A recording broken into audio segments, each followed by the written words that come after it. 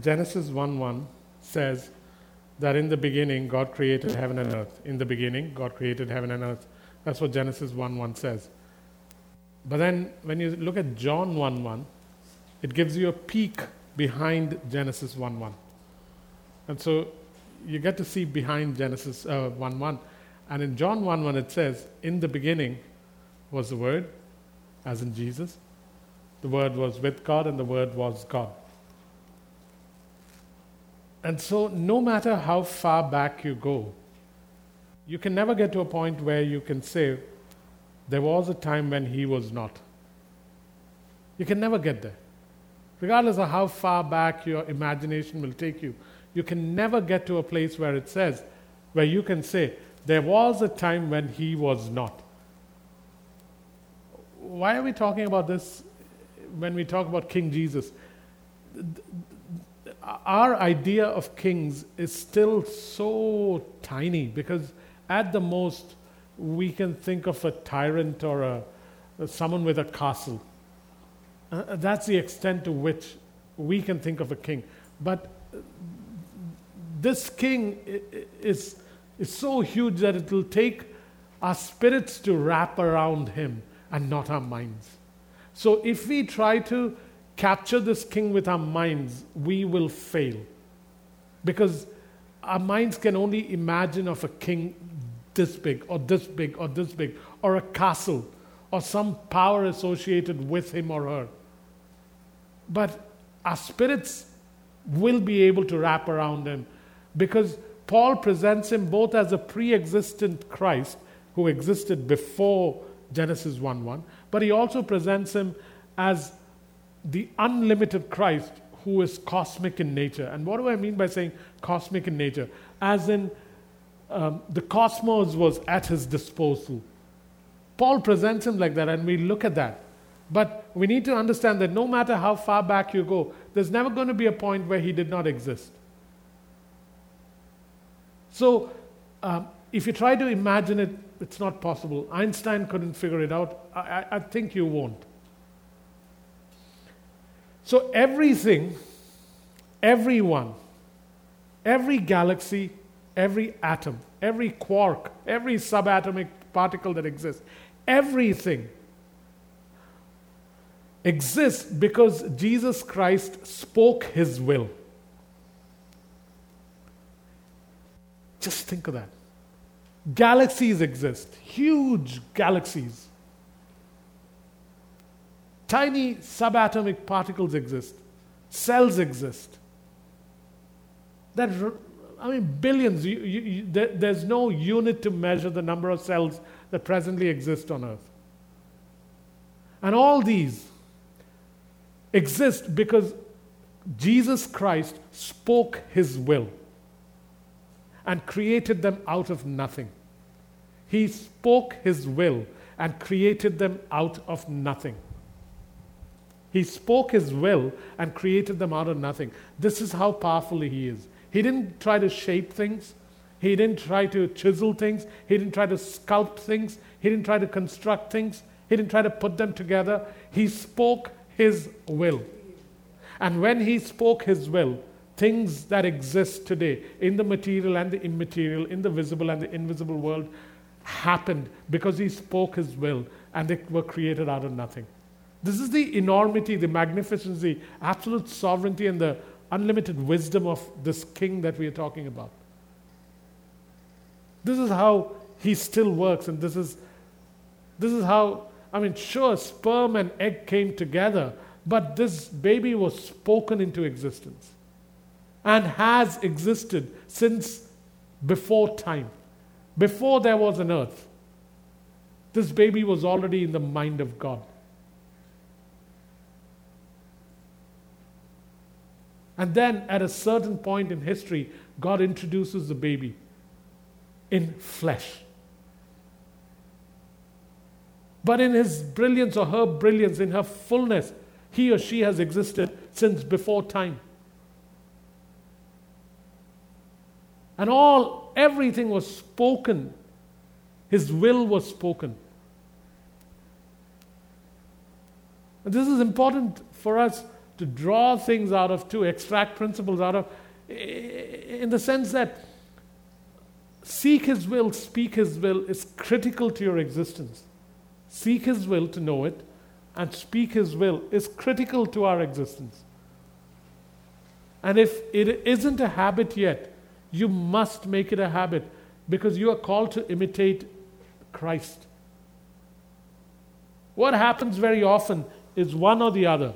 People speak His will without seeking, so they speak His will without seeking it, or they seek His will, but they do not speak it. And it remains incomplete then. But when a people learn to do both,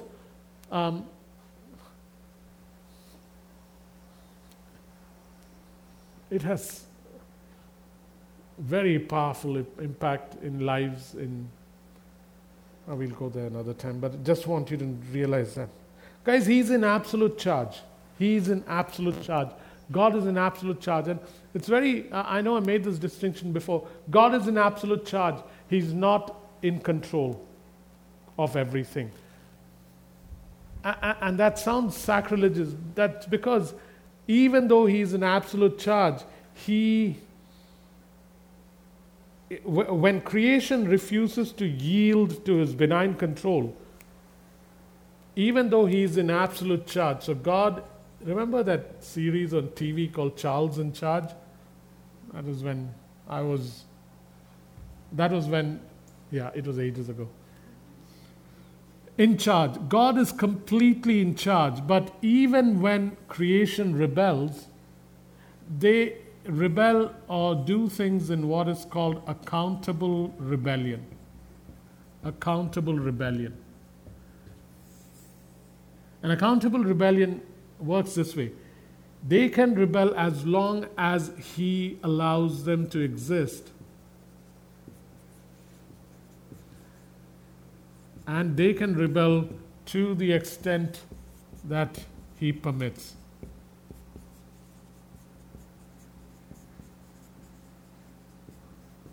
This is when it looks like God is not in control, but He is in control. The thing is, in His absolute supremacy, Christ, because of His sovereignty and wisdom, has chosen not to violate the will of man. In His supremacy as absolutely in charge, Jesus Christ, in His wisdom and His sovereignty, has chosen not to violate the will of man. He has chosen to do that. And in the process, what happens is rebellion happens, but it is something called accountable rebellion, and He allows them to exist while they rebel. He allows them to exist.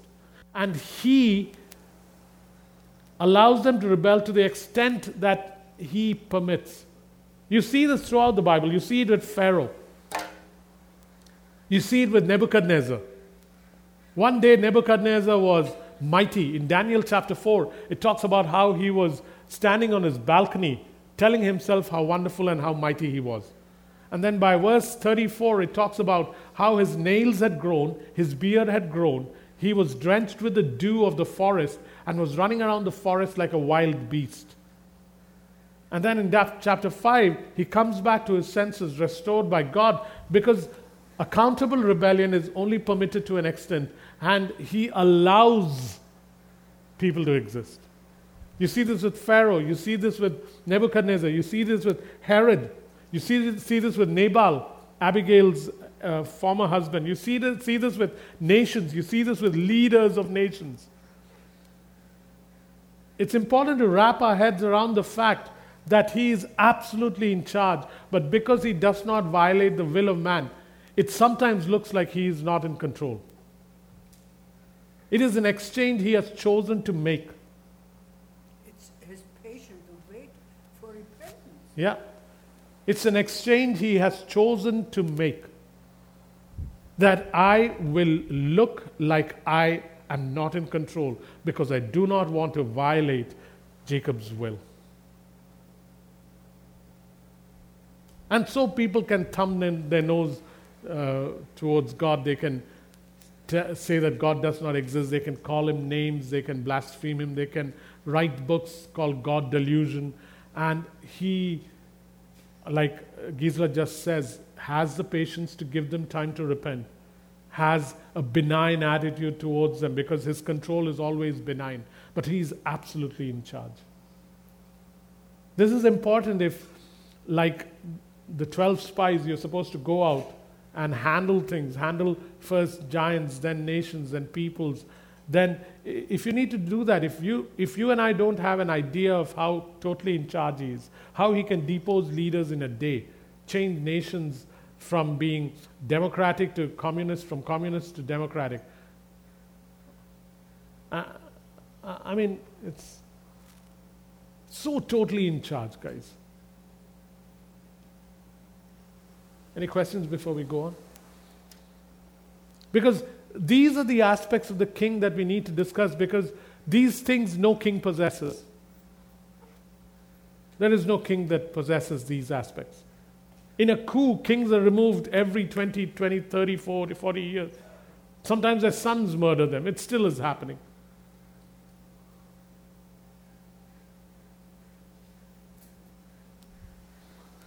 Any questions? I love the fact that everything was created out of nothing because he spoke his will. I was his will. Isn't that beautiful? I was his will. And I was spoken. And I exist.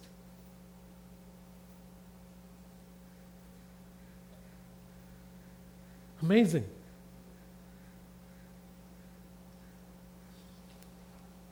And if I am his will, then surely in its excellence, it would have been perfect. It would have been just so brilliant.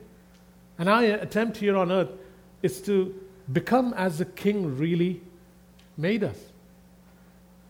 To create good homes, good work situations, good lives, and preach and proclaim the good news of the king, so that others get to do the same thing. So Paul does talk about Christ existing before everything else existed, but then he also talks about this whole idea of an unlimited Christ who rules the cosmos and who is almost cosmic in his kingness.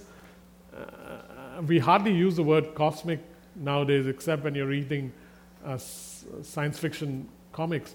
But we haven't reached the end of the universe, and God exists far beyond that. Go to Colossians 1:16 and 18, and we'll just look at that, and then we'll stop. Like I said, try not to grasp it with your mind because you won't be able to. At best, you'll think of Queen Elizabeth and Windsor Castle. And that really ain't much.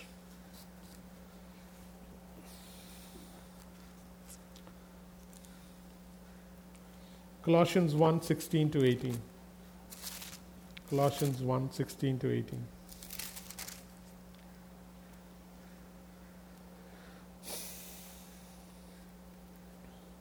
I'll start at 15 and then we'll be looking at 16 to 18. He, as in Christ, is the image of the invisible God, the firstborn over all creation.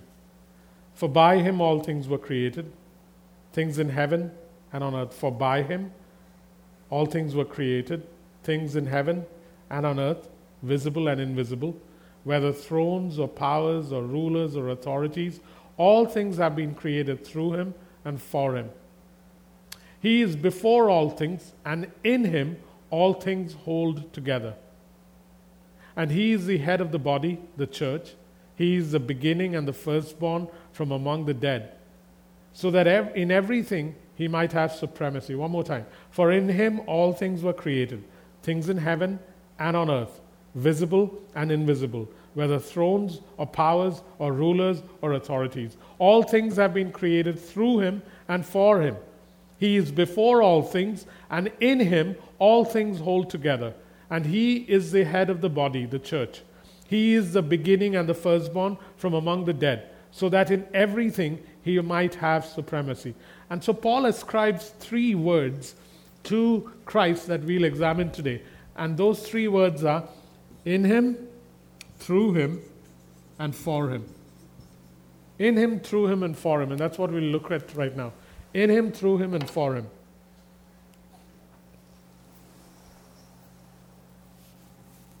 This is the unlimitedness of your King. And the more comfortable and the more aware you are of it, the greater your expectancy and the greater the faith you can exert. So, let's look at in Him first. Guys, because Christ is the beginning and the end, because Christ is the beginning and the end,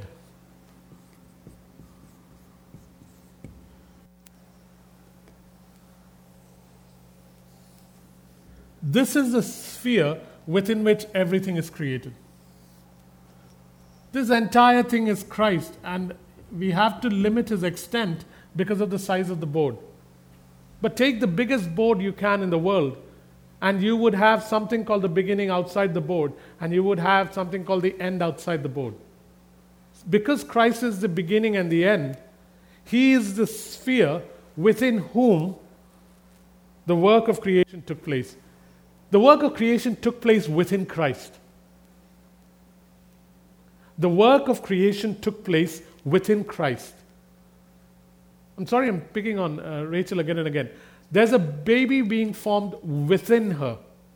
The work of the creation of that baby is happening within her womb.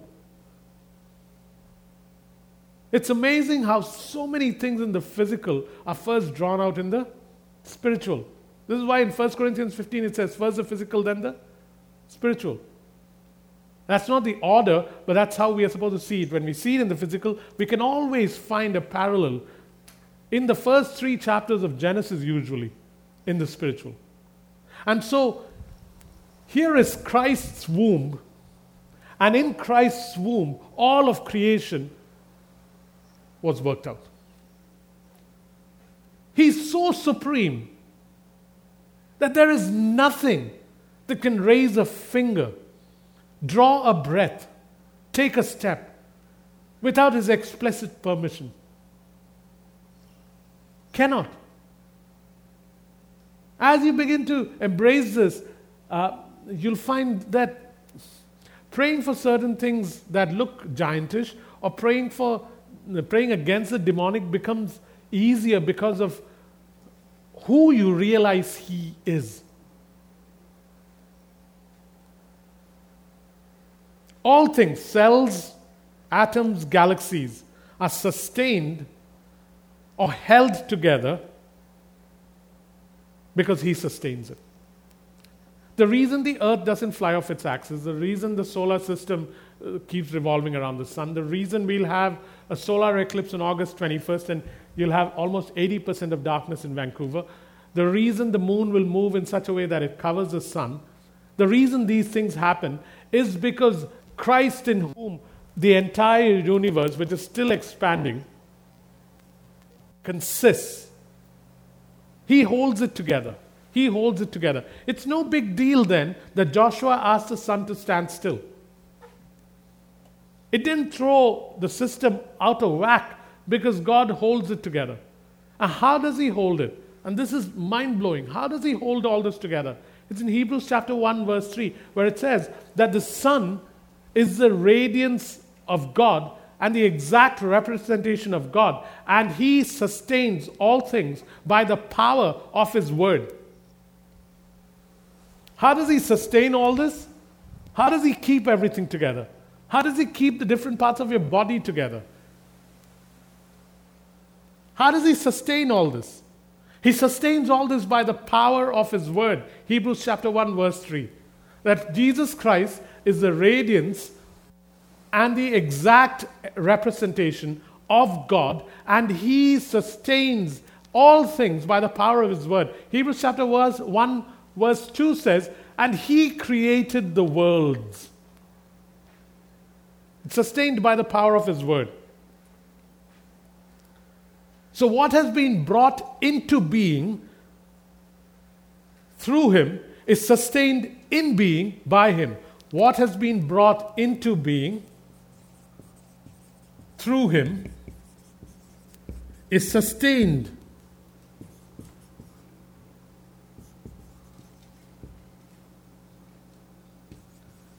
in being by him. What has been brought into being through him, as in he was the one who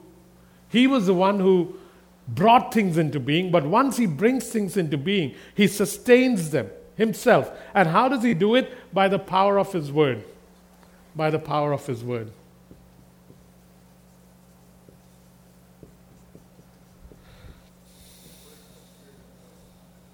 His word's a spirit and life. By the power of his word. This is how he does it. Many of us start things and we don't know how to finish them. And may I suggest to you that when God brings something into your life that he begins, you can only sustain it by his word so that it continues and finishes. One of the things that happens with us is many of us start something well, but somewhere along the line, the compass doesn't work anymore.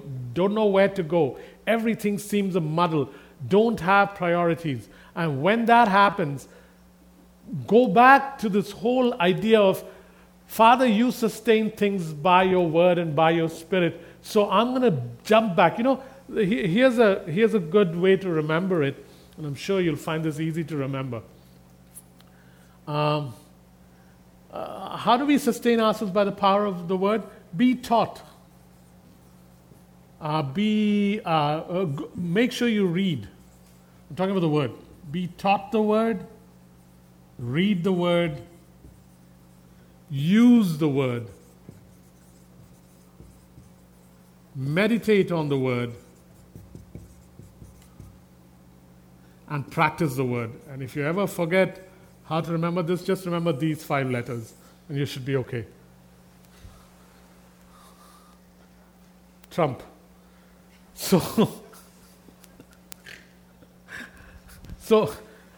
be taught the word, as in it's critical. I'm always amazed that there are people in this church who go home and go over what is taught.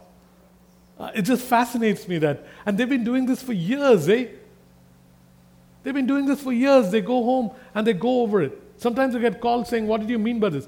I'm thinking to myself, really, you do this? Blessed are you if you do it. And foolish am I when I don't do it.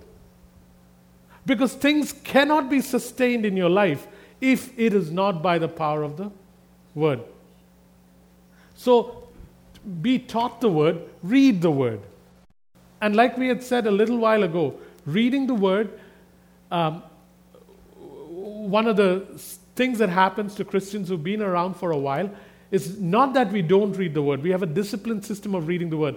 But we are eating the same amount that we ate 6 years ago. When the output and the demand on your life has increased, you need to eat more. But if you eat what you ate 6 years ago and your body has grown, then you need to eat more.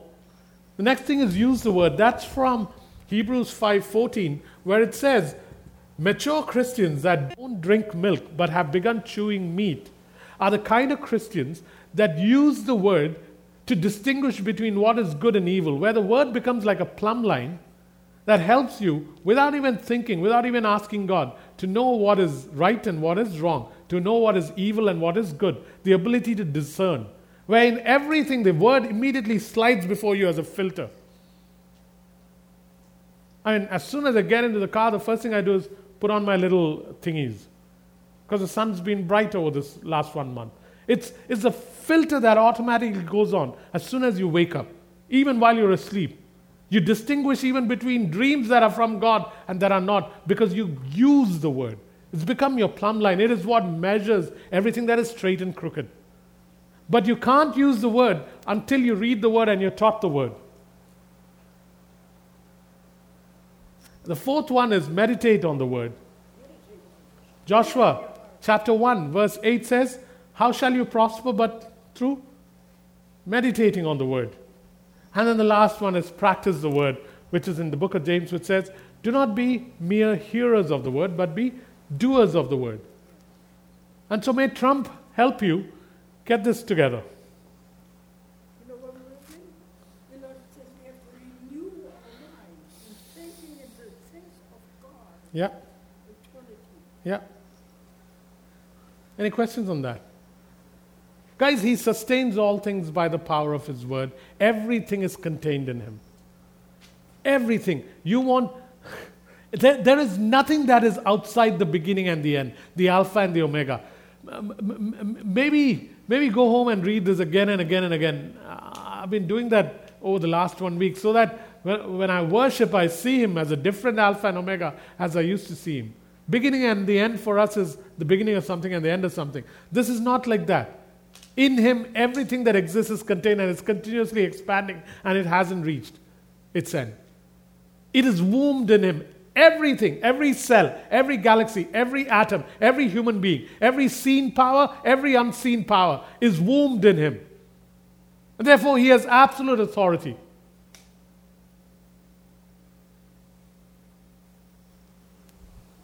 The next thing is, Paul talks about in him. The next thing Paul talks about is by him. By him. As in, Jesus is the agent through whom God brought the universe into being. Jesus is the agent through whom God brought the universe into being. Jesus is the agent. God said, hey, Jesus, let's get this whole universe thing started, so why don't you do it? And Jesus is the agent through whom the entire universe was made. Which means that every material thing, every seen, every unseen thing, every angel, every demon, Michael, Lucifer, everything was made through Jesus. Did Jesus make the devil? Not really. The devil became the devil. But everything is made through him. There are 5 levels, really, of powers, and all of them are mentioned in the Bible. There is powers,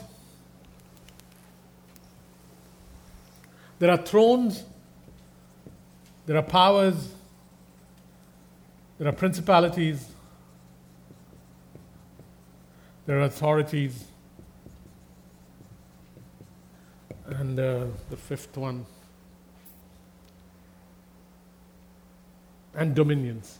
These are the 5 different visible and invisible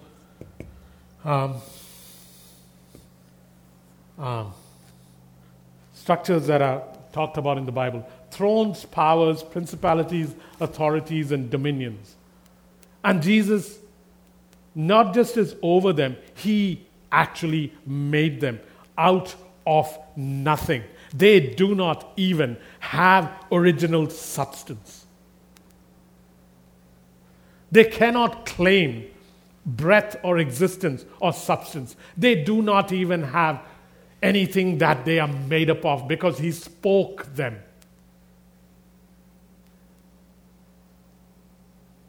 And if these thrones and powers, principalities, authorities, and dominion are under his sway, if all things were created Christ, then every spiritual power, every invisible force, you know what that means? That if he is the originator, then you must also fully believe that he is the final disposer. If he is the originator, he is also the disposer. And dispose is not, would you please leave? Dispose is what you do with your garbage. If he is the originator, and there is no doubt as to the fact that he is, then he is also the disposer. Then he is also the disposer. This is the extent of his power. There is nothing that doesn't fall into his purview. He is the disposer. If he is the originator, he is the disposer.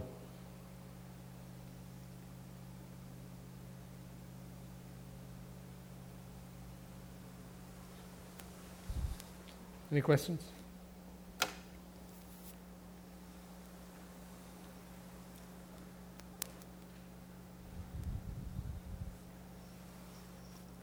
Okay, 3rd one, everything was created for him. Everything was created for him. Everything was created for him. Everything consists in him, was made in him, everything was made by him, And then finally, everything was made for him. Everything was made for him. Christ overrules. Christ has a habit of overruling the course of history.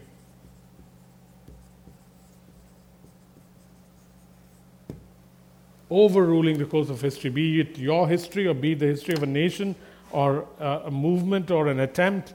Christ has a habit of overruling the course of history. Why?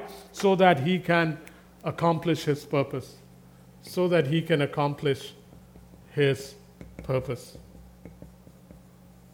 He has this habit of overruling history so that he can accomplish his purpose.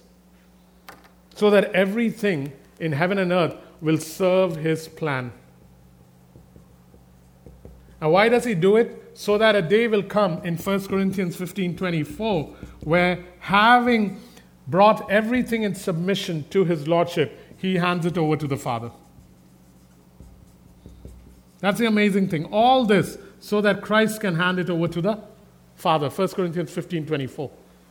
So everything doesn't matter how fast the stallion might be running off in a different direction. Doesn't matter how many hordes are emerging from behind the hill. Doesn't matter how rebellious the armies are. Doesn't matter that everything looks like it's going haywire. He, in a second, by speaking his will, that was spoken hundreds and hundreds of years ago, overrules the course of history and the course of lives. Why? So that he may accomplish his purpose given to him by his Father, and so that everything, every atom, every cell, every human being, every demon, every angel, every nation, all the peoples of the earth, so that all of them will serve his plan, so that a day will come when a kingdom remains, and that is the kingdom of our King, and he then hands over the entire thing to the Father, saying, it is finished. Yeah, praise God, man. This is the supremacy of your King. This is why in Psalm 2, God says to him, ask me not for church plants, ask me for the nations. And he ends Psalm 2 with, kiss the Son, lest he get angry.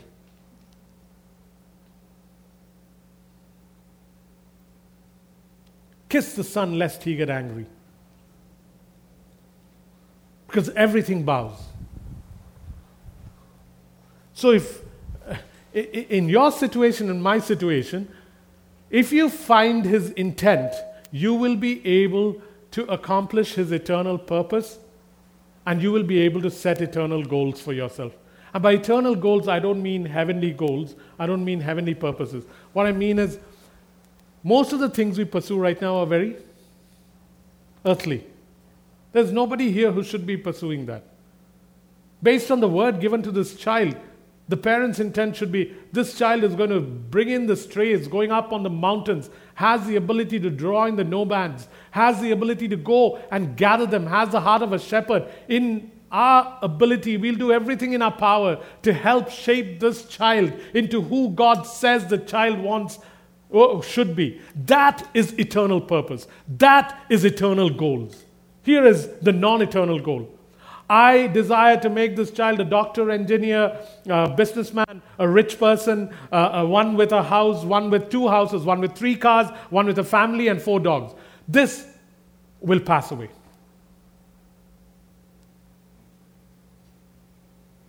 This will pass away.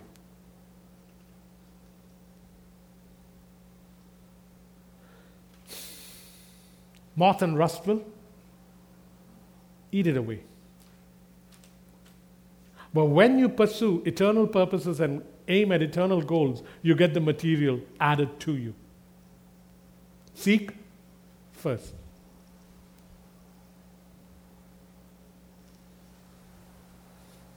He overrules the course of history. This is why people who are powerful are overthrown in a day. Nations that are powerful are overthrown in a day. Sometimes we think it's our prayers that made it happen. Our prayers, if they are supposed to be godly prayers, are just an agreement with God and an execution of His will. We are partnering with what He intended, not using our prayers to make something happen here. Got to get that right. Eh? We got this twisted sense of prayer that because we prayed, something happened. No, we first found out what God wanted, and then we began to agree with Him. And having sought His will, we began to speak His will because that's what He does. And in the process of speaking His will, we imitated Him and we partnered with Him. And therefore, we brought to pass His will on earth as it is in heaven. This is prayer.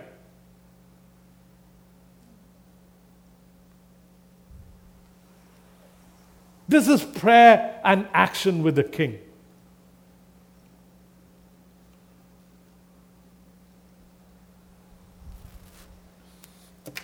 Questions? Last one.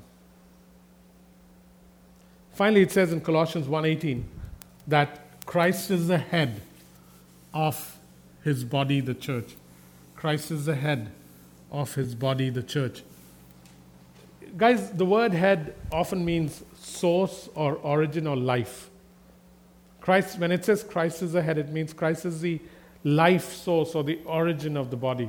And so even when it comes to husbands and wives, the idea is that a husband should be like a source that provides. He is not the life source because God is, but a husband should be the source that provides. The three things a husband should do, just three things that are randomly being thrown at you, is one, he should communicate. Two, he should consecrate himself for his wife. And three, he should cherish and care for his wife. This is what Christ does in John 5, 25 to 30. He talks about this. If as a husband you're not able to communicate, Christ is brilliant at communicating to the body. The whole idea of a head is to be able to be the source that communicates, to consecrate, to set himself apart, to be holy so that he can be a holy servant to his wife. Ephesians 5, 25 to 30. Consecrating himself so that he can be a holy servant to his wife. And then cherishing and caring for her. The words used, I think, in Ephesians is nourishing her. Well, that's not today's discussion. This king that we are talking about, Christ, is the head or the life source of his body. And guys, we were drawn from his side. We were drawn from his side. There's this beautiful verse in Ephesians 5:30. It says, you are parts of his body and of his flesh and bone. Read it. I think it's that. Ephesians 5:30. Ephesians 5:30. It says, for we are members of his body. And then I thought there was more. Well, let's start at verse 29. After all, no one ever hated his own body, but he feeds and cares for it, just as Christ does the church. For we are members of his body. For this reason, a man will leave his father and mother and be united to his wife, and the two will become one flesh. Okay, the whole idea of members of his body is literally taken out from him. And just as Adam was, I know many of you know this and I've heard it before, but just as Adam was put to sleep and a rib was taken out of him, so Christ was put to sleep on the cross when he was crucified, and he was pierced in his side, and out of it was born the church, his bride. And so you and I are members of this body, and Christ is saying, listen, I'm supreme for your sake. I'm supreme for your sake. We'll examine this further in the days to come. Guys, this is why when Saul was persecuting the church and Jesus stops him on the road to Damascus, what does he say? He doesn't say, Saul, stop persecuting the church. He says, Saul, why do you persecute me? And he didn't me as in the grand royal me. He meant actually him. Because his thoughts are very simple. Jacob, you are part of my body. So if anyone persecutes you, I'm persecuted. If anyone touches the apple of my eye is hurt. He thinks like this.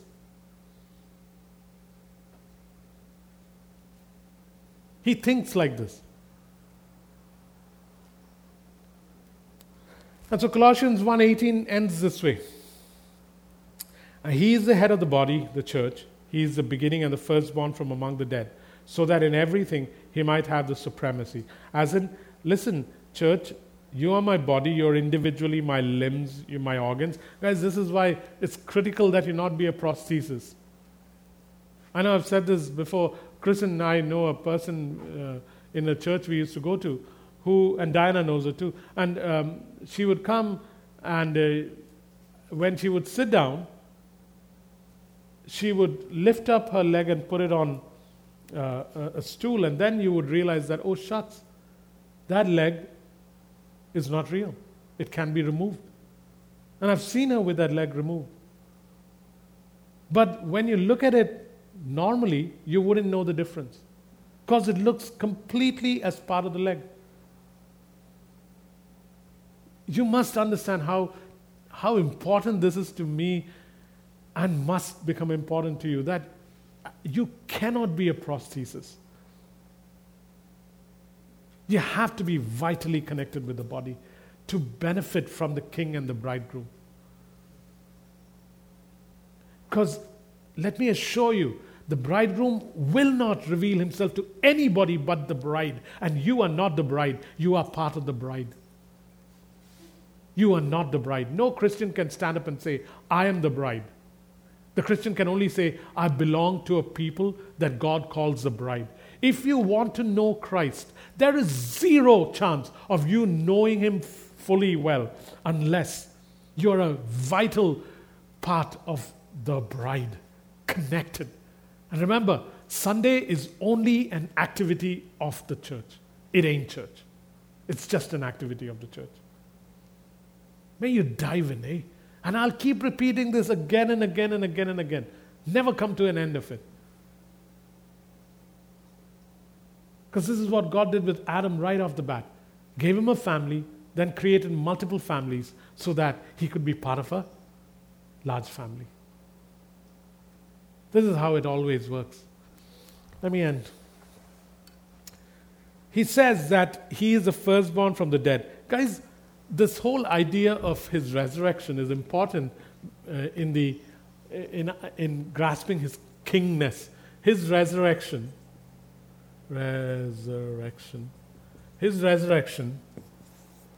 broke every enemy hold. His resurrection broke every enemy hold. Every enemy hold. I was watching The Lion, the Witch, and the Wardrobe day before yesterday night. Just wanted to go through the series again. And the witch comes and says to Aslan that you know the rules. That if there is a traitor, the traitor belongs to me. So you can't rescue him. Because Aslan, who represents Jesus, had gone and rescued this traitor. And he says, you can't rescue him. He belongs to me. So you have to give him back. And that is when Aslan, this big lion, goes to this altar called the stone table, where the lion is laid on the altar. And they beat him up and they shave off his mane and they treat him and humiliate him. And finally, the witch says, this was a losing battle. You should have known as soon as you rescued that kid that you were mine. And she kills him. And he lies dead. And then daybreak comes and he rises up again. The stone altar breaks and Lucy goes up to him and she says, but the witch said that the magic was dead and that you were dead forever. And he says, the moment you place an innocent victim on the stone table cracks and death is reversed. And so he places himself, the innocent victim, on the stone table, and the table cracks, the altar is broken, and he says death is reversed. This whole idea of resurrection is so tied in with his kingship, with his unlimited majesty, because now there is nothing that can be kept away from him. Even the ones who rebel, even the ones who betray, even the ones who are traitor, cannot be kept back from him. Not only is he supreme because he is good, like it says in the end, as he's walking away, Lucy says, the fawn comes and says to Lucy, he's not a tame lion. And she replies, but he is good. And so there is this whole idea of, yes, he is good, but he is so good that he decides that even the ones who betray, the ones who give me the kiss of Judas, the ones who rebel, they must also have the power to return. And there must be no power that exists on the earth that keeps them from returning to me, should they choose to, just as they chose to rebel. Therefore, his resurrection is such a critical part of who he is as king.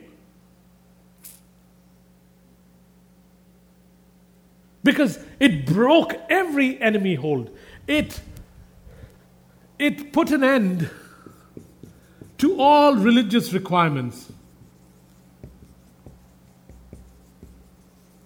It put an end to all religious requirements. Another word for religious requirements is legalism. Put an end to it.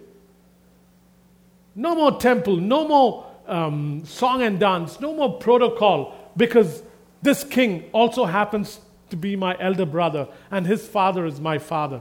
First words pronounced when he rises up. The first words pronounced when he rises up. When this king rose again, his first words were, go tell my brothers that I am going to their father and my father. And the third thing he does is he reverses death and ends the tyranny of every bondage caused by sin and fallenness.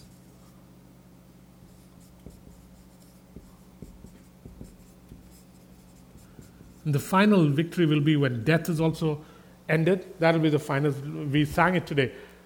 Oh, where is your sting, O death? The angels roar that Christ is King. Praise the name of the Lord our God. Praise his name forevermore. For endless days we will sing God's praise. O Lord our God. What does that other verse say? The angels serve the Lord in heaven, and we, his born children, should praise and be honored. Amen. And then on the third at break of dawn, the Son of Heaven, the King of Heaven, rose again. O trampled death, where is your sting? The angels roar for Christ the King. And when she begins to play the piano with that roar, the church should declare the presence of the King in their midst. The roar, the angels roar. And yet they don't understand this mystery as well as you and I are understanding it even right now. Because they're stooping to listen. So the Bible says, these are the three things achieved by his resurrection. It is such a part of who he is, his majesty.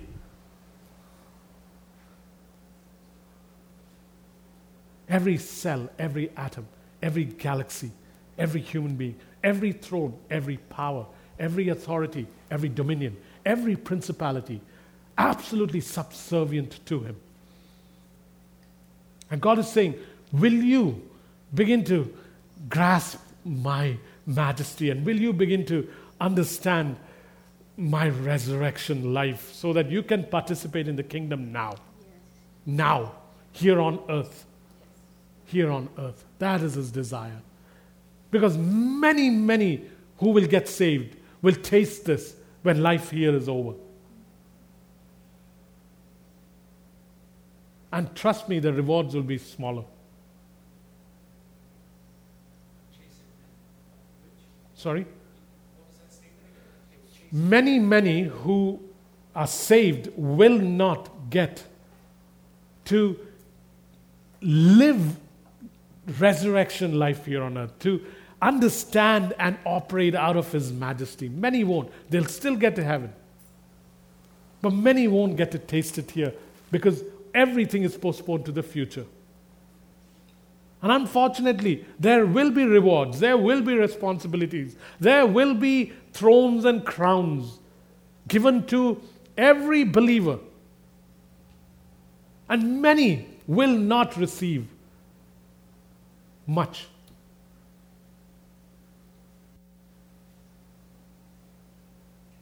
Why? Because the life you live here is exactly the life that goes into the world after. It's the same life, guys. It's just that you disappear.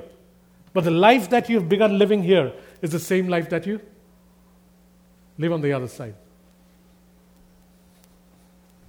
So, Father, I just pray that this week, like we read with that TRUMP thingy, that we would go and read what we have been taught. It'll be up on the website, and we made our own notes. Oh, Jesus, please, Lord, I need to grasp this. If you are to be able to use us to advance the rule and reign of God here on earth. Jesus, it is your idea to present yourself as King to Acts 29. This was your idea. We just want to say, please, Lord, we want to learn desperately. We want to grasp this aspect of who you are, this part of your nature. We want to. We are willing. Please teach us, Spirit of God. Please teach us. Please expand our spirits to wrestle with, meditate on, chew, and understand this that you are beginning to teach us. Father, it will display itself in words, in acts of power, in outlook, in handling circumstances. Because you are supreme. Everything is consistent in you. Everything was made for you. Our very lives, we ask, may now begin to fall into that plan and pattern that you have. That this church will begin to lose interest in things material and have eternal aims and eternal purposes that they want to accomplish. Everybody here, oh God. So that we may become a benefit to the earth. A benefit to the earth.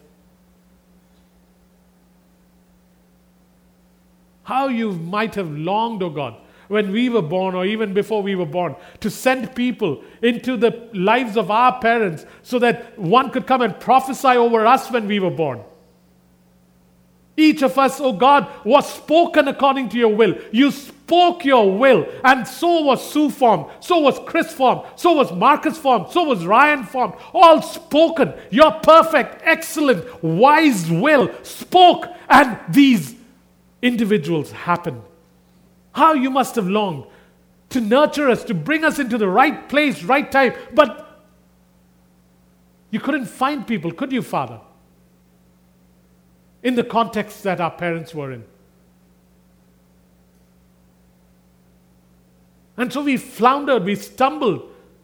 We went from wall to wall, pillar to pillar, circumstance, situations, bad ones, some good ones, and finally made it here. Sheer trophies of your grace and your intervention. But why should the next generation have to go through that again when you have a people here in this church right now that can stand up, rise up and speak for the King and bring his pleasure to pass here on earth just as it is in heaven?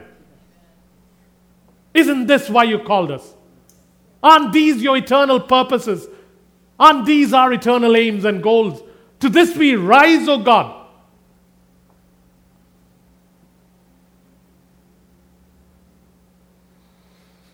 Grant it, Spirit of God. Grant it. In Jesus' name I ask.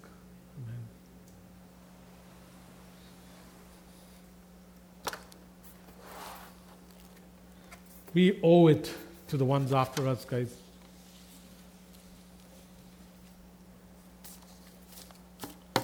Your life could have been so different had someone come and done for you what we can do for others.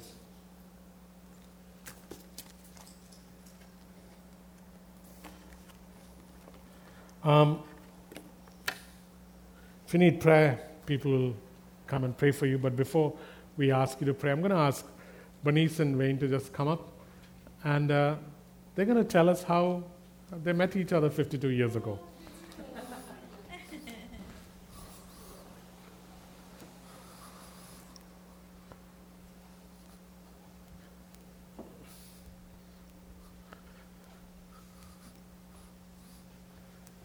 Is there a mic somewhere here?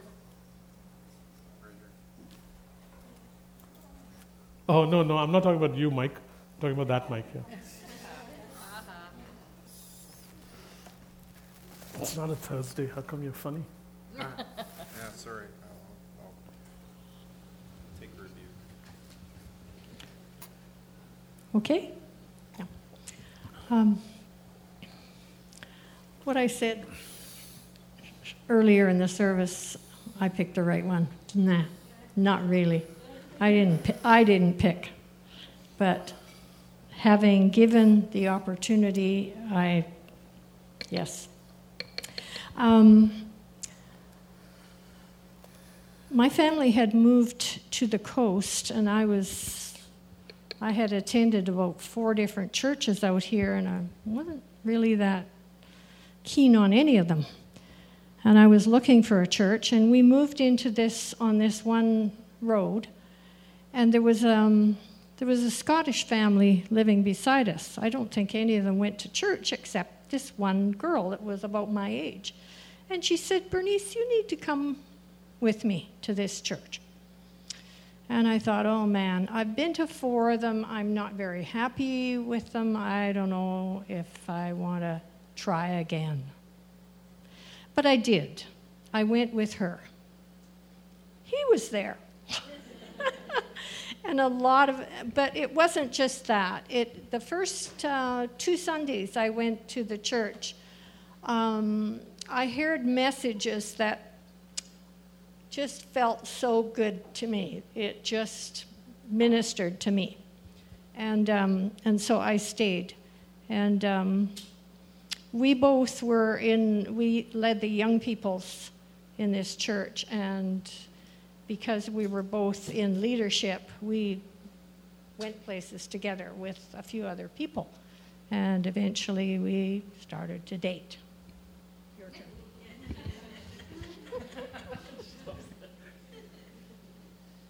What was that like?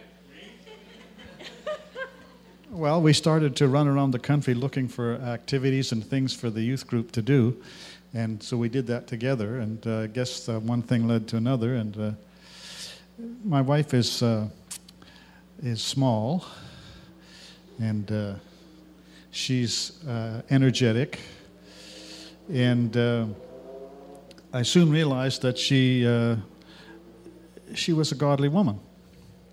She pursued God. She liked things to do with that. And I had heard before from somebody else that you don't want to marry a Christian girl. You want to marry a godly woman. So that spoke to me, and it looked good. So we started hanging out together. I did some foolish things along the way, like one day we were going out together, and I filled the car with gas, and they were giving away flowers in seed packages. So I grabbed one and threw it at her in the car, and she thought that was okay, which I didn't know at the time. But anyways, she thought that I wasn't frivolous and didn't throw my money away. So that I thought, here's a guy that's not extravagant. He's very practical. +1. You will learn faster because the Lord is saying about it. What is fun, sweet, and Yeah. meditate on it. Yeah. Anyways, just one thing led to another. So finally, one day, I took her up the mountain at Christmas time, and it was on just below the chairlift, and pulled out a ring and said, "You take it or you walk home." She took it.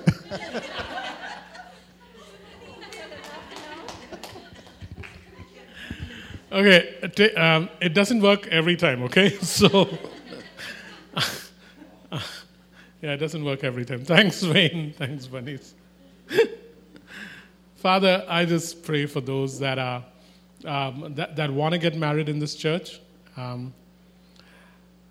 you're our Father. This is the second most important decision we make in life besides salvation.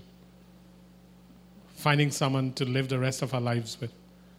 So in the name of Jesus Christ, at an opportunity or a moment like this, when your ear seems to be listening to this particular prayer, I just ask that be there people in this church who desire to get married, that they may find a good thing, Father, that they may find a good thing. I ask that, oh God, who is in control, who is the beginning and the end, in whom everything consists, whose plans are eternal, whose plans are good, may it unfold in lives here too. In the name of Jesus Christ, I ask. Amen. If you need prayer, Derek and Sue and Joan will be out here for prayer. Feel free to come up and they'll pray for you.